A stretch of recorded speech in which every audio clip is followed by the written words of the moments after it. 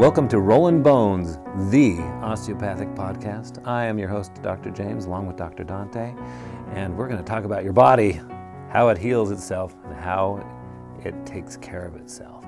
Our episode today is going to be fascinating. We're talking about lymphatics, and when I got into lymphatics, I was really thinking an image of a river comes to my mind. In particular, the Mississippi River running through the heartland of the United States. Now, if you are familiar with the Mississippi River, it drains a significant watershed from the Dakotas to Ohio, all the way down to the Gulf of Mexico. And there is a lot of movement on this river. It's enormous. We have shipping that comes through this river. Lots of fishing and aquatic life depend on this river, as well as waterfowl and even land animals. And I was struck by how this river is vital for the health of the United States on a number of levels. And the parallel between this river and what our lymphatics do for our body is striking. So, Dr. Dante, tell us a little bit about the vital role that lymphatics play for us. Gladly. So, when we have the body, we think about our circulation. When we talk about circulation, most of the time folks will think about the heart, the lungs, the blood vessels, specifically the arteries and the veins, right? The blood is that thing which nourishes. That blood is that thing that holds the oxygen, the nutrients, whatever we absorb from the gut and so on and so forth, delivers it everywhere all over the body. Now, we talk about the heart and the plumbing and the circulation as plumbing. We use that metaphor a lot in regards to it, right? It works really well. When people have heart blockages, they use the metaphor, they talk about roto-rooters to clean out the tubing. They clean out the pipes with a roto-rooter. It's a the thing. Coronary arteries. Right. Yeah. But it's not the most precise metaphor. Metaphors aren't precise anyway, but there's something missing in that. See, plumbing is metal, and metal, for the most part, shouldn't be porous. It doesn't leak. And that's a problem in this idea because we want our vessels to leak. The arteries are leaky. Why? Because it's not quite a pipe that just flushes things to and fro. It's more like a drip irrigation system, like the ones we use. A soaker hose. Right, like a soaker hose. Yeah. Which in North Texas is necessary to keep your house from falling apart in the summer because our houses are built on clay. If you're in Texas, don't forget to soak your house. Just don't forget to turn it off because then the houses get too soaked. Yeah. That's lymphedema, but that's another issue. That'll be the second half of the episode. How's that? That's another episode. But yeah, what ends up happening is our arteries, they leak deliberately because that's how they actually diffuse their nutrition, diffuse their vital, whatever they picked up from the outside world into the rest of the body. And the thing is, if you're going to diffuse stuff, if you're going to leak stuff, then something has to be able to soak it up. But not everything gets soaked. It turns out we have about 14 liters of interstitium. That's 14 liters of interstitial fluid. So what do we mean by interstitial fluid? It's that fluid between the cells. Exactly. That the cells are kind of bathed in, right? That bring the lunch to the cells. Right. And I could say 14 liters. That doesn't mean much to most folks. That's basically 7 liters of Coke, 7 Coke bottles essentially, because most folks know what a Coke bottle looks like. Yeah. For comparison, we only have 6 liters of blood. So 6 liters of blood, we have a lot of blood. We have 14 liters of this fluid. And it'll travel, it'll move around, it'll diffuse, it'll do its thing, and then you have this stuff left behind that just kind of pools and collects. And what happens to the stuff that pools and collects? When you have an irrigation system, you need a drainage system. Because if you don't drain the field, right, what ends up happening is you get boggy, you get a swamp, you get stagnation. Your beautiful field suddenly becomes a marsh. And marshes are cool, but sometimes you don't want a marsh, you want a cornfield. So what you're saying is then this interstitial fluid is like groundwater, essentially. And if your groundwater becomes too saturated, you have too much rain, as we've seen recently in some areas, then that water can no longer be soaked into the ground and floods. And unless we have something to drain that groundwater, then everything becomes soaked and everything dies. And that is what our lymphatics do. That is the function they perform. They are a part of our circulatory system that develops parallel to the veins and arteries, and what they do is they take in all that leaky fluid, they take in all of that stuff that was pushed out from our intracellular, from our blood vessels into the tissues, and then they soak it all up and bring it right back into circulation to be recycled, replenished, and brought over all anew.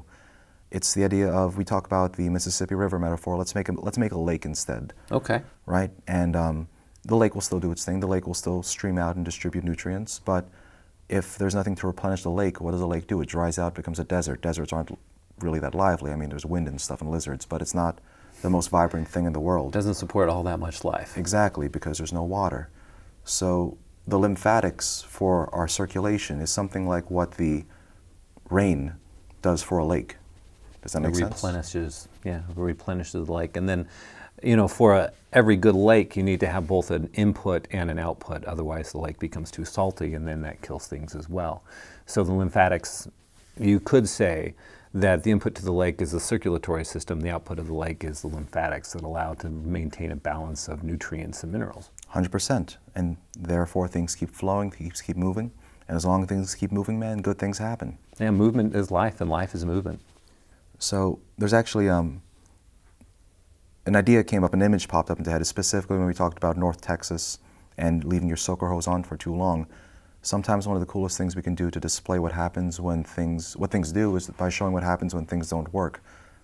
There was this disease process from Ripley's Believe It or Not back when I was a kid, and I thought it was the wildest thing in the world. It was elephantiasis, which is a misnomer because it implies a different thing, but essentially there's a mosquito out there somewhere that carries this parasite, and when it bites you, the parasite moves into your lymphatic channels, and it makes proliferates. It so they can't drain. Right. And what happens when you can't drain? What happens is the areas that are distal to it, the areas that are blocked up, they start to pile on all this interstitium, all this lymphatic fluid, and that beautiful, supple calf of a human starts to turn kind of elephant-like, hence the name. And you end up with this, it gets gray, it gets mottled, it gets thick, it gets calloused, it starts getting heavy, it stops bending. Like, you've touched a human before. Humans bend. Humans have that They're supposed to play. Right. And you end up with a rock. And that's what happens when you don't have the lymphatic thing doing its job. Everything pools, everything stagnates. If the marsh is the image, if the bog, if the swamp is the image, that's kind of what happens, especially when you can't pump your lymph. Your legs, specifically, begin to weigh down, and they become boggy-like. And they become That's why painful. it's boggy. That's why they're boggy, they're painful, they're not functioning the way they're supposed to, and it leads to a poor quality of life. Right. Because you could think, oh, what's the big deal? Okay, so fine, my legs are a little gray, my legs are a little large and keratinized, I like looking like an elephant, maybe that's your aesthetic, good for you. But it's not that simple. What ends up happening is, if lymph stagnates, all of the stuff that lymph was supposed to drain stagnates too. And your body's kind of toxic. You're doing some pretty crazy stuff with your metabolism. Yeah, we're basically filled with chemicals and chemical reactions, and we've got to get rid of all of the byproducts. Right. Otherwise, the byproducts will build up and eventually kill us. Right. We have free radicals, and we have all the waste products of our various metabolic processes, and if we don't dump those things, they're going to do their thing to whatever the hell they're sitting in. So that inflammatory cytokine that might have protected you from the virus over in your pinky, now it's still in your pinky, but that virus is dead. Now your pinky is just kind of inflamed for no reason, and you're like, what do I do? It's hurting, and you're going, what in the world happened to my pinky? Right. You need to get those things out. And if you don't, you get inflamed. And there's a reason why we call it inflamed. It's hot, it's painful, as if it was on fire. Mm-hmm. To be stagnant is to get that burn, to get that pain as if you were on fire. That's why we use that word. Words mean things, right? Right. And then if you're inflamed for too long, your body actually takes on real damage. And if your body takes on damage, it has to repair that damage. But our body isn't so elegant that it can give you what it lost. If you lose muscle, right, you don't get back muscle. You get back the best thing we got, and that's collagen. And muscle and collagen are not the same thing. Not the same. They work differently, they act differently. Right. What I think is very interesting is if this inflammation goes on for too long, or if the inflammatory response gets broken, then the body can actually start fighting against itself. Absolutely. I see the imagery of the Civil War come into this type of situation where the body is not recognizing what's good and what's bad, and it starts fighting against its own cells because the inflammatory response has gone off kilter, and there is a civil war that starts fighting, and the lymphatics are significantly involved in that. Right.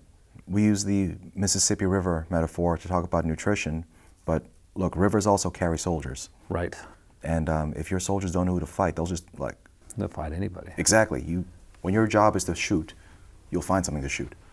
And if you don't know what the enemy is and what's not, you start getting a little ornery. And I mean that in the most technical sense. If we get too much stagnation, all that ammunition, all that reserve, all that capacity to fight that our body has to protect us from the outside gets turned in on itself, just as you mentioned. And that can be very bad.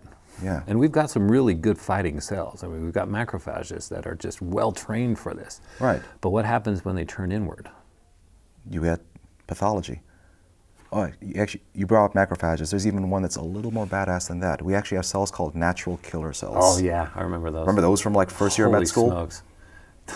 Yeah. Those just make you think of a good action movie like Arnold Schwarzenegger or something. Predator or Alien? Yeah, maybe both. There you go. Wait, Predator versus Alien. We're not going there. That's right. But there's really something to it, and you figure, okay, so how do you train your body to know who the enemy is? How do you know who is you and who is not you? That's like the first thing of being an identified self, right? You have your boundaries. You have your where I end and the world begins has to start somewhere. And for the body, the most exposed place, the most contentious border is the gut. Oh yeah, and it's a long border. I mean, it's super long. And it's very complicated because we've got trillions of friendly bacteria hanging out at the border, and they're doing their thing, living their lives, making nutrients for us, making life better for us. And we have an immune system that's trying to figure out what's good for us and what's bad. And if we can't differentiate, then that leads to all sorts of nastiness. Precisely. Now, there's actually a disease, Crohn's disease, if you're familiar with that one. Mm-hmm. I mean, you are, but I guess. Anyone has heard of Crohn's disease or knows someone with Crohn's disease, know it can be really problematic and troublesome. Right. It's a small piece of hell to have Crohn's disease, in all seriousness. It's your body is attacking its own gut. Your body is attacking its own border. And it's one thing to say it like that, but remember. It's gut punching itself. Exactly. Inflammation leads to damage. Damage leads to repair. Sometimes the repair is imperfect. Sometimes you don't get back what you lost. Sometimes you end up with bloody diarrhea. And that's like the best you can hope for. Sometimes you get fistulas. What's a fistula? A fistula is if your gut is supposed to be this channel that runs from your mouth to your rear. A fistula is this little side tributary that goes from that gut to some random place. So you get a hole where you shouldn't have a hole. Exactly. That connects to your gut because of all the pain and inflammation and damage. And that's a very specific sort of suffering. That's terrible. Well, you can even get a hole into your bladder, and it's no fun. Right. Now, for the longest time, our best way to combat Crohn's disease was actually by controlling the autoimmune attack. Right, you slow down the inflammation, try to stop the cells from attacking each other. Essentially, turn off the cells, if you will. And the medicines we use did a really good job at controlling it to some degree. Like we have corticosteroids and the immunologics. They would shut down the immune system in order to just imagine if we have a Civil War imagery. This is somehow calling an armistice. But it's not quite an armistice, it's a de-armification of the entire thing. Not necessarily a peace treaty, but just we're not going to fight right now. Exactly, but everybody's still loaded up. Right. And what ends up happening there is you trade away the damage. The battlefield doesn't get torn up, the body doesn't get torn up, but now your immune system has been shut down. What does that mean? That means now anything can come in. And we mean anything. Right. Yeah. And that means some of the friendly bacteria can get into places where they're not supposed to be. Now, these friendly bacteria are great. They do all sorts of wonderful things, but if they get through a leaky gut, right, and they get into your bloodstream, then they can wreak havoc. So the friend all of a sudden does become the foe in that instance. Absolutely. Because we make this imagery almost as if these are, nations and peoples talking to each other, but really it's a series of cells doing their thing and living in a very, very finely defined symbiosis. But the moment you shut down the ability to differentiate self from other, there's no constitution or contract saying that Mr. Friendly E. coli is not going to move into your bloodstream. It just happens to be unable to do it, and it happens to be such that the way we live and the way they live benefit off each other until it doesn't.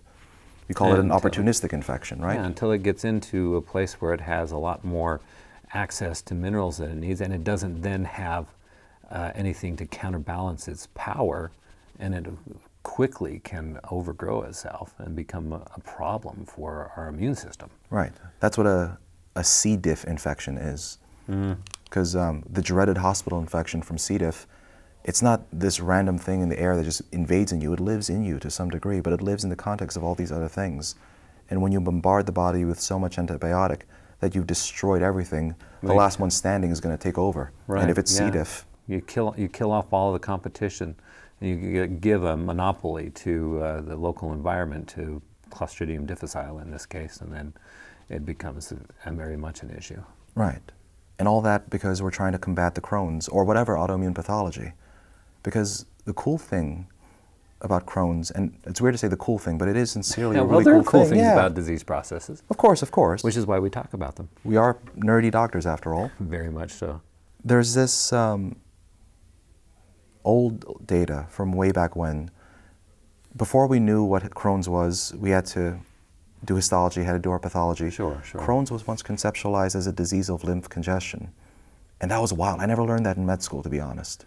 Well, we had some biopsies that were showing inflammatory changes, and we could only explain those through lymph stagnation or congestion. We didn't have any more advanced knowledge about microbiota at the time or any of the changes that are associated with Crohn's disease. And then we found out about the mesentery. It was only a few years ago the mesentery got recognized as an organ system in its own right. Right. And the moment we went, hey, there's a thing in your gut called a mesentery, all this old data that we just didn't know what to do with suddenly made sense. It's like, oh, wait a second. Yeah. Yeah. That's right. Yeah.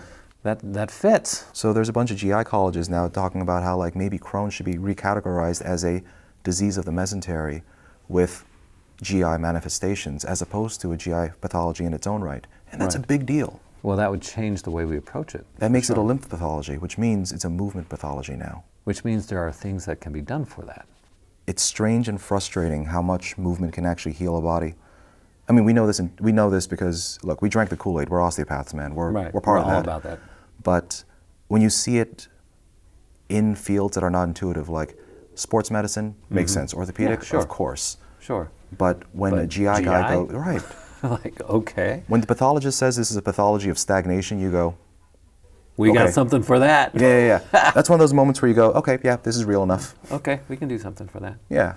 Because look, man, we're all flawed and we all have our biases, but when separate fields who don't converge in their strategies all line up and say, hey, that's what's going on, that makes it not necessarily more real, that's the wrong way to say it, but that makes your faith that that's the right way to act that much more profound, right? Absolutely. So we're going to be talking about how we can get in and really affect change. Now, the great thing about the intestines, the gut, is it has a significant concentration of all of these lymphatic tissues and neurologic tissues. I mean, the gut itself has its own brain, for that matter. Right. So we're going to talk about how we can affect that. And it's fascinating what we can do. Yeah. It's I never really appreciated how much data processing goes on in the gut until doing the research for basically this episode. But if we talk about the body as what? The body as the battleground or the body as the terrain, and the immune system and the lymphatics, all this military metaphor, the question becomes, I guess, what's the central intelligence? What tells you what the enemy is? Where does all that processing happen? And yeah, I get it. It kind of makes sense that it's the gut. But then, no, it really... You might say you got a gut feeling about this. You know how much that metaphor collapsed the moment I learned all this stuff, man? Sometimes the metaphor is a metaphor. Sometimes the metaphor is a truth you just weren't ready to feel. And somebody goes, hey, by the way, there's a mesentery, and your metaphor suddenly becomes concrete. It's like, yep, it does.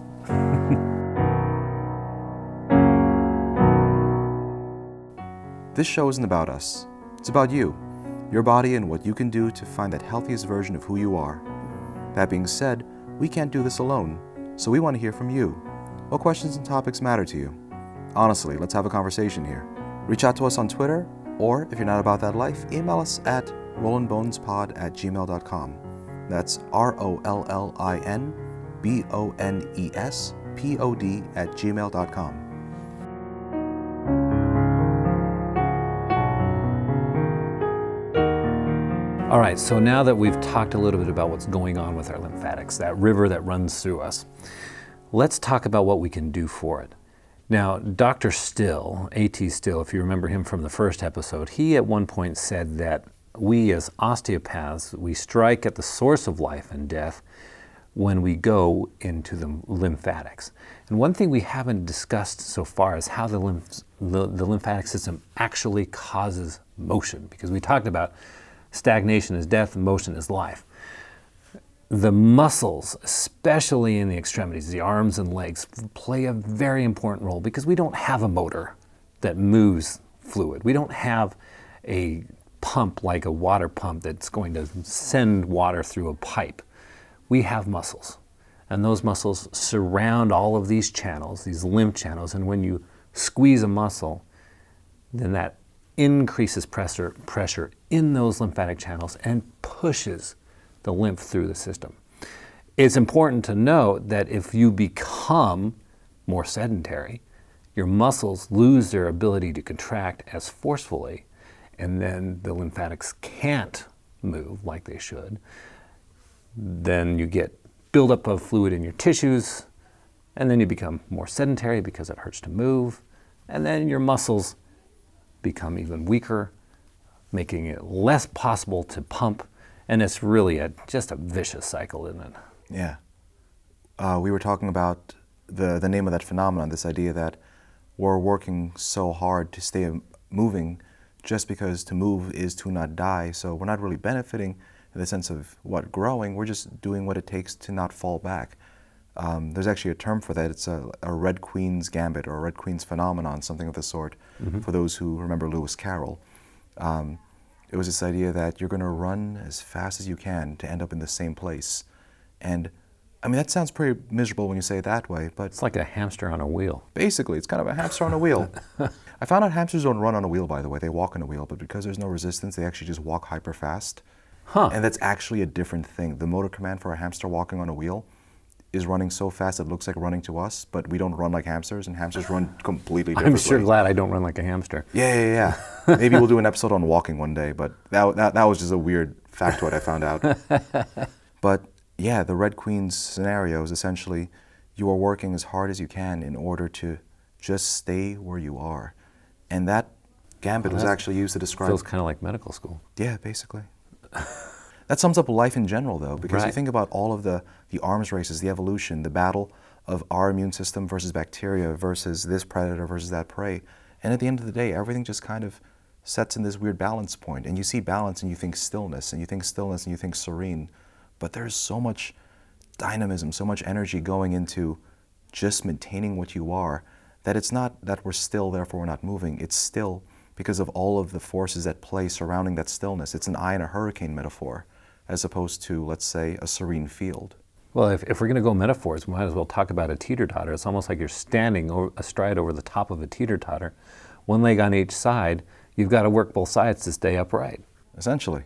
And it's almost like we're walking up an escalator that's going down. If you continue to walk faster than the escalator's going down, you make it to the top. But as soon as you stop, you start going down with that escalator. Right, and once you stop, then you drop, and once you drop, I guess you roll, and rolling is bad because rolling is falling in this metaphor.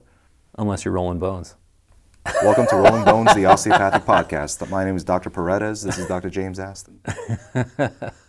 But there's something to that. We move because to move is to live, and we mean that in the most technical sense now. Because you can say that like from this really esoteric philosophical standpoint, to live the good life is to move well. But you can get to the raw nitty-gritty of what it is to not die. What it is to not die is to live, is to move. Mm-hmm. And life is motion. Now we'll come full circle. So now we're going to talk about how we don't die. Right. And I found out this was the coolest thing. And when I learned this profoundly changed the way I approach my patient care in all seriousness. The guidelines for physical activity are that we need minimum guidelines. Minimum guidelines, right. Minimum guidelines. Are that we need such and such amounts of moderate to intense activity, but it was always said in such a way that you can convert moderate and intense activity, which are poorly defined already, by the way. Yeah, 30 minutes a day where you can barely talk. Sure, and what if your point being, moderate activity is this activity that is strenuous, not to the point of I guess, let's say, a sympathetic response. You're not simulating the fear of a saber-toothed tiger type of deal. Oh, thank heavens for that. Right, right.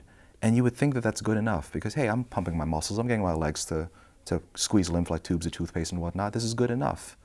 But then I looked into the literature and I learned that our organs actually are a little bit different. So we have actually two ways to grow lymphatic tissue. We have the venous lymph, or rather we have venous lymphatic growth, and we have organ lymphatic growth, which is a different system. Right. And one of those organs is so different from the others that it actually demands intense activity. I found out that your heart, as in the heart, the one in the center of your chest, the beep, the bump bump, the heart. The one that's made of muscle. Yeah.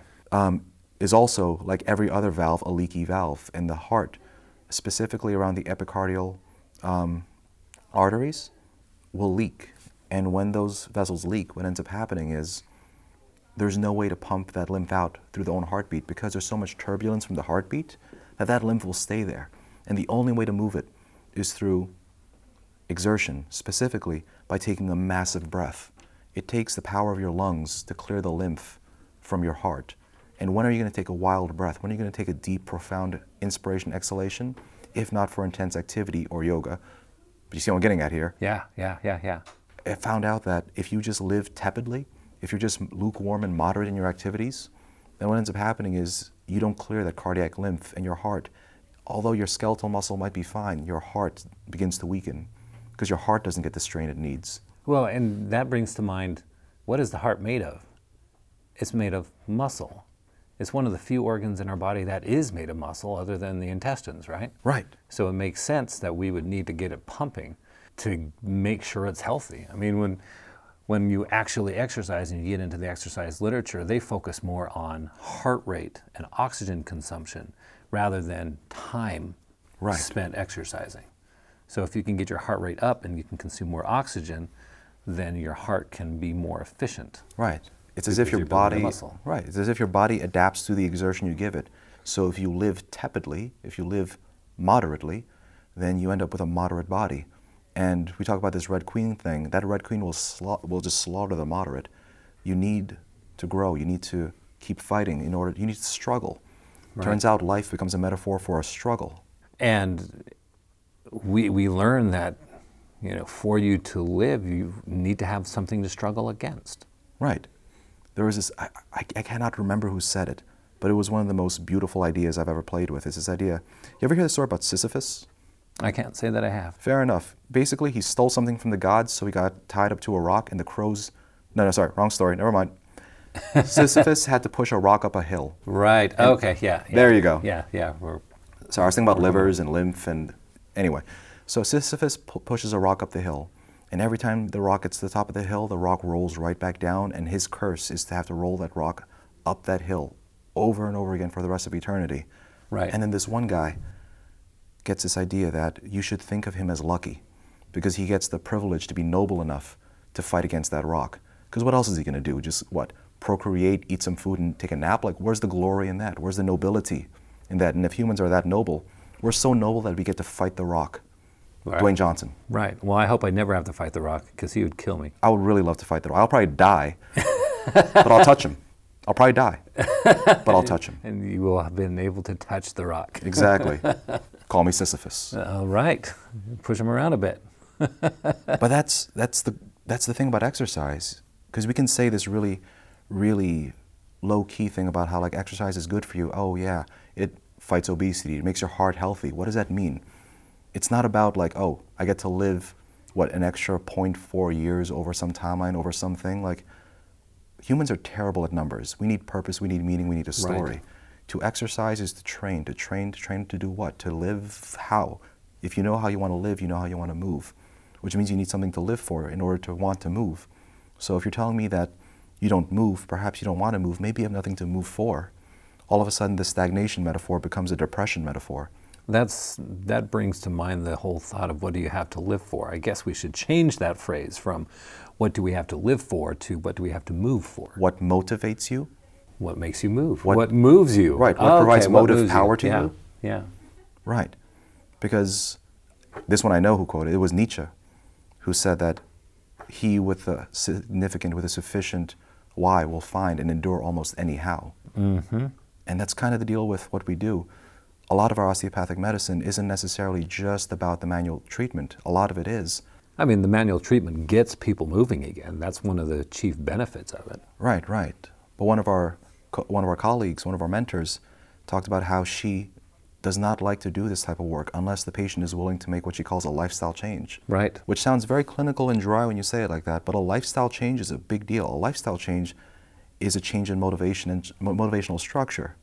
Well, basically our healing is directly related to our motivation. Right. And our motivation is directly related to our results. If we are motivated, then we will get results because we will do what it takes to get them. Right. So sometimes the osteopathic thing to do is to pop a joint back in place so you have the ability to move it again. Mm-hmm. Sometimes the osteopathic thing to do is to help you cycle your lymph, which we can talk about in a minute. Yes, we will. But sometimes the osteopathic thing to do is to actually use that body as a lever. Maybe you're the fulcrum in that scenario, to leverage into that soul and figure out what the hell that patient's about. And then you find out what they're about and you're like, hey, you care about this and you're here and you can't do that thing that you're about because you're in pain. Let me help you with your pain because you're not this pain thing, you're that thing. And right now you're in pain, but if we take away this pain, you get to be you again. Well, I think from my own experience, I've only been able to motivate patients when I've been able to connect to what they value. Right. And when they finally value the health that they're looking for enough that they're willing to sacrifice significant amounts of other fun things to get it, then they start seeing healing. Right. And then we can show them we could show them the way there. The possibilities. We can show them the possibilities, right. Or sometimes, and this is where our job becomes incredibly dopaminergic for ourselves. I'm not gonna lie. Oh yeah, when a patient comes out and they're really raring to go and they're actually doing better, that gives me a rush better than just about anything. Right. It's a kind of a roundabout way to get to the idea, but so in bodybuilding, there's this idea of the pump. Right. And there's this idea that the pump isn't the muscle you have. The pump is the muscle you will gain one day if you keep training the way you are. Mm-hmm. Because, dude, after doing however many reps of, I don't know, bicep curls, or I don't bodybuild, so it's not my sport, but I know a lot of folks who do and love it. Sure. After you do so many, bicep curls, leg extensions, so on and so forth, you're just more swole than you're supposed to be in a direction you want to be in. You've got a preview of who you can become. You're totally amped. Right, and you see that who you can be. You see that guy in the mirror, and you're like, I can be him. It's like, wait a second, today I am him. Right, and then you lose the pump, and then you have to fight to get that back. But eventually, you live in that state where you became that thing that you saw in the mirror all the time. Mm-hmm. And sometimes what we do with our treatment is almost like that. It's, hey, look how good you feel right now. Look what I did. Look what we did together. It's incredibly rewarding. And you can keep it if you exercise. And that's key. You get that river flowing, but the way to keep it flowing is by continually doing what's pouring fluid into the river to get it to continue to flow. If we stopped rainfall in the United States, even the Mississippi would eventually dry up. Absolutely. There's a reason why we have a water cycle, not a water, line, because if it was a water line, we just never would have made it this far. We'd still be primordial ooze. We wouldn't even be ooze because we would have dried up and died. Right. We'd be a dry rock. We would have dehydrated. Yeah. Water is fundamental to life, clearly. Absolutely. We'll get into that in another episode. Now, one of the things I wanted to dive into specifically was there's this really cool thing that folks don't necessarily know about the power of touch and massage or osteopathic treatment or movement in general. We talk about how the skeletal muscle, must contract in order to pump your lymphatic fluid. However, so does touch. Specifically, there's ways you can drain and maneuver your own lymph, and there's ways we can help you maneuver your lymph. Yeah, absolutely. We've seen it over and over how if we can just get the fluid moving a little bit, then significant results can happen. Right. I think about someone who comes in and their lungs are congested. They have pneumonia and COPD, and they can't breathe, and they're coughing up junk, and they're short of breath. They come into the hospital, and we do a few techniques to help improve the lymphatic flow from their lungs, and they significantly improve, and they get out of the hospital quicker, and they feel better. It's amazing what can happen. You would wonder why our Press Ganey scores aren't even higher. We forget to tell people to fill out the forms. It's because they're stupid. Now, well, the Press Ganey scores are not the end and all. Yeah, they are pretty stupid. They're pretty, Press Ganey scores. But it's actually really cool. One of the ways we run that lymphatic movement, the lymphatic pump, it turns out, so there's not a lot of literature on the actual techniques of osteopathic medicine. Right. We have a lot about what happens. We have the end outcomes. We have the back pain. We have the financial benefit. But there aren't really deep studies into like, what does counterstrain do at the neurologic level? Right. It's kind of hard to study that stuff. Right. But we have really good data on lymphatic fluid. Mm-hmm. And that's really cool because it came from this university where we work right now. Awesome. University of North Texas. I guess it's a plug-in or a shout-out, whatever you want to call it. Right, whatever. So I had the privilege of working alongside Dr. Lisa Hodge for several months this year. Oh, that's right. I remember that. Yeah. That was actually what the initial draft of this episode was, once upon a time. Back in the day. In what, 4 episodes ago. So what happens is Dr. Hodge is a brilliant scientist. And I'm not saying that because I work for her. I'm saying that because I got to read her stuff and go, holy crap, she's actually pretty brilliant. She devised a way to actually map out the rate of lymphatic flow. Which is pretty cool. As a function, in living tissue, in living creatures, things. Yeah. As a function of osteopathic treatment. So what she would do is she would take, or initially it was mice, and then she moved on to dogs. And then I can't imagine doing manipulation on mice. I'm just telling you. It was pretty weird, not gonna lie. I had to read the manuals to figure out like what the technique was, but it was a joint effort between the osteopathic docs and our university and her to kind of make something that made sense. It was a joint effort? It was a joint effort. Yeah, you try mobilizing a dog's spleen, man. I don't know how their team did it. I'm just a writer in this story. I'm not a scientist, man. Right. But what ended up happening was you would float a catheter and a transducer into the thoracic duct. Now, the thoracic duct is the largest lymph vessel in the body, such that it actually is the thing that cycles it back into circulation. Yeah, it's the connection between the lymphatics and the circulatory system. Something about estuaries. Yeah. Now, maybe it's the Missouri River. I could see that. So what ends up happening is if the osteopathic thing is affected in moving lymph, what we should see is an increase in lymphatic flow through the thoracic duct. Right, because if we're moving more fluid should be going through the duct. Right. So it turns out when we do so we have a bunch of cool, weird names for our techniques, like a pedal pump, a splenic pump. Diaphragm release, thoracic outlet release, all this kind of cool stuff. Right. This one French guy goes by Barral, has a technique called the Grand Maneuver. Yeah, it's called the Grand Maneuver. That's pretty amazing. That's pretty grand. Yeah, it's essentially, it's you pick up the viscera, like around the inguinal line, and just kind of like lift it all up. It's pretty basic. Like as a technique, it's pretty basic, but the name is awesome. The Grand Maneuver. How did he get so lucky to get such a great name for it? He's French. We digress. Yeah. So what ends up happening is, when we run those types of techniques, what ends up happening is, lymph will actually flow at an accelerated rate through the thoracic duct back into circulation, and we can prove that we're actually clearing lymph at a greater rate. And that's pretty awesome. That's amazing. But that wasn't good enough. She took it a step further. Okay. She showed how long that benefit would last and how profound. She quantified the benefit. So what ended up happening was the gold standard is movement, right? But if you can do your splenic pump, your pedal pump, for a certain amount of time, you'll actually get the lymph to cycle for a duration longer than your actual treatment. So let's say if you did it for 30 seconds, I don't know, you try to move your lymph for 30 seconds, you get a little bit of a benefit, but once you stop, the fun stops too. Right. And then if you do it for maybe 2 minutes, you get some more benefit, and the momentum of that lymph flow will keep going for a little while longer. So you've primed the pump, if you will. Primed the pump. Kind of like when you suck gas out of a gas can using one of those gas pumps, and then you have to spit it out before it starts flowing and overloads you. The Walking Dead is a great show. 4 minutes, 8 minutes, so on and so forth. It turns out if you make a bunch of grad students try to pump a dog's spleen for 8 minutes, they fatigue and burn out. Before the spleen does? Yeah. So 4 minutes seem to be the point where everything settled out real nicely. If you do about 4 minutes of a pump, you end up cycling enough lymph that you actually get this inflammatory and immunologic changes. Right. Which goes to, along the lines of the findings we found, back in 1918, the huge flu pandemic, osteopathic hospitals had this amazing capability of helping their patients survive. And much of this was based on the lymphatic techniques we're using in the day, improving lymphatic drainage from the lungs and other processes going on in the lungs.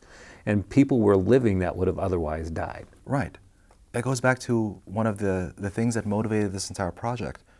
It's so easy to think about us as the back pain guys. It's so easy to think about us as, oh yeah, they crack bones better than chiros. Sure, maybe. I don't know. There's really good chiros out there. There's really bad OMT docs out there. Yeah. So that's not a claim that I can really buy into. But what I can buy into is, dude, we were fighting pneumonia with our hands and winning. We were fighting pneumonia with our bare hands. Yeah. That's pretty dope. That's amazing. American dope. That's amazing. And it's amazing what these techniques can do for other things. We see it with swelling in the legs when someone's in heart failure. We see it with, like I had said, pneumonia. We see it in other cases of, there's all sorts of different vascular problems that lead to swelling, that we can improve their outcomes and their quality of life. Because in the end, when it comes to medicine, we're all about quality of life and improving the quality of life of our patients. Right. And sometimes what we do is just show them how good they can feel with these techniques. Once we get them to move themselves, once we get them to appreciate the sensation, once they embody the good of being able to move well, it's hard to say no to it once you felt it. It's basically a high. I want you to get addicted to movement. I want you to get high off of movement. Because what is it? Movement is life, and I'd rather you be addicted to life than addicted to death. Amen to that. So in the end, if you have any troubles with your lymphatics, swelling, even breathing, all sorts of issues, come to us so we can work on your lymphatics. We'll find them, we'll fix them, and then we'll leave them alone. And thanks again for listening to Rollin' Bones, the osteopathic podcast. It's always great to talk to you. Next episode, we're going to go back to the back. We're going to bring a friend of ours who specializes in a very specific case of back pain. You're going to love it. We'll talk to you then. Thank you for listening to Rollin' Bones, the osteopathic podcast. Follow us on Instagram and Twitter at RollinBonesPod, or shoot us an email at rollinbonesPod@gmail.com. That's ROLLIN Bones, POD. Rollin' Bones is brought to you by the University of North Texas and Texas College of Osteopathic Medicine. Executive producer Brenda Jaskulski, producer Rob Upchurch, and medical advisor Dr. Saj Survey contributed to this podcast. Medicine is a constantly changing science and art with various approaches from practitioner to practitioner. This podcast presents the Rollin' Bones doctor's views of osteopathic medicine and osteopathic manipulative treatment and will be as evidence-based as possible. Comments, suggestions, or corrections of errors are welcome. No money from drug or device companies is accepted. By listening to this podcast, you agree not to use this podcast as medical advice to treat any medical condition in either yourself or others, including but not limited to patients that you are treating. Consult your own physician for any medical issues that you may be having. This applies to the host, guests, and contributors to the podcast. Under no circumstances shall James Aston, Dante Perez, Saj Survey, podcast producers, the University of North Texas, Texas College of Osteopathic Medicine, or any guests or contributors to the podcast be responsible for damages arising from use of the podcast. This podcast should not be used in any legal capacity whatsoever, including but not limited to establishing standard of care in a legal sense or as a basis for expert witness testimony. No guarantee is given regarding the accuracy of any statements or opinions made on the podcast. This podcast is HIPAA compliant. While you may give your email address to make comments or requests, we will never share your email address or contact information with any third parties without your explicit permission.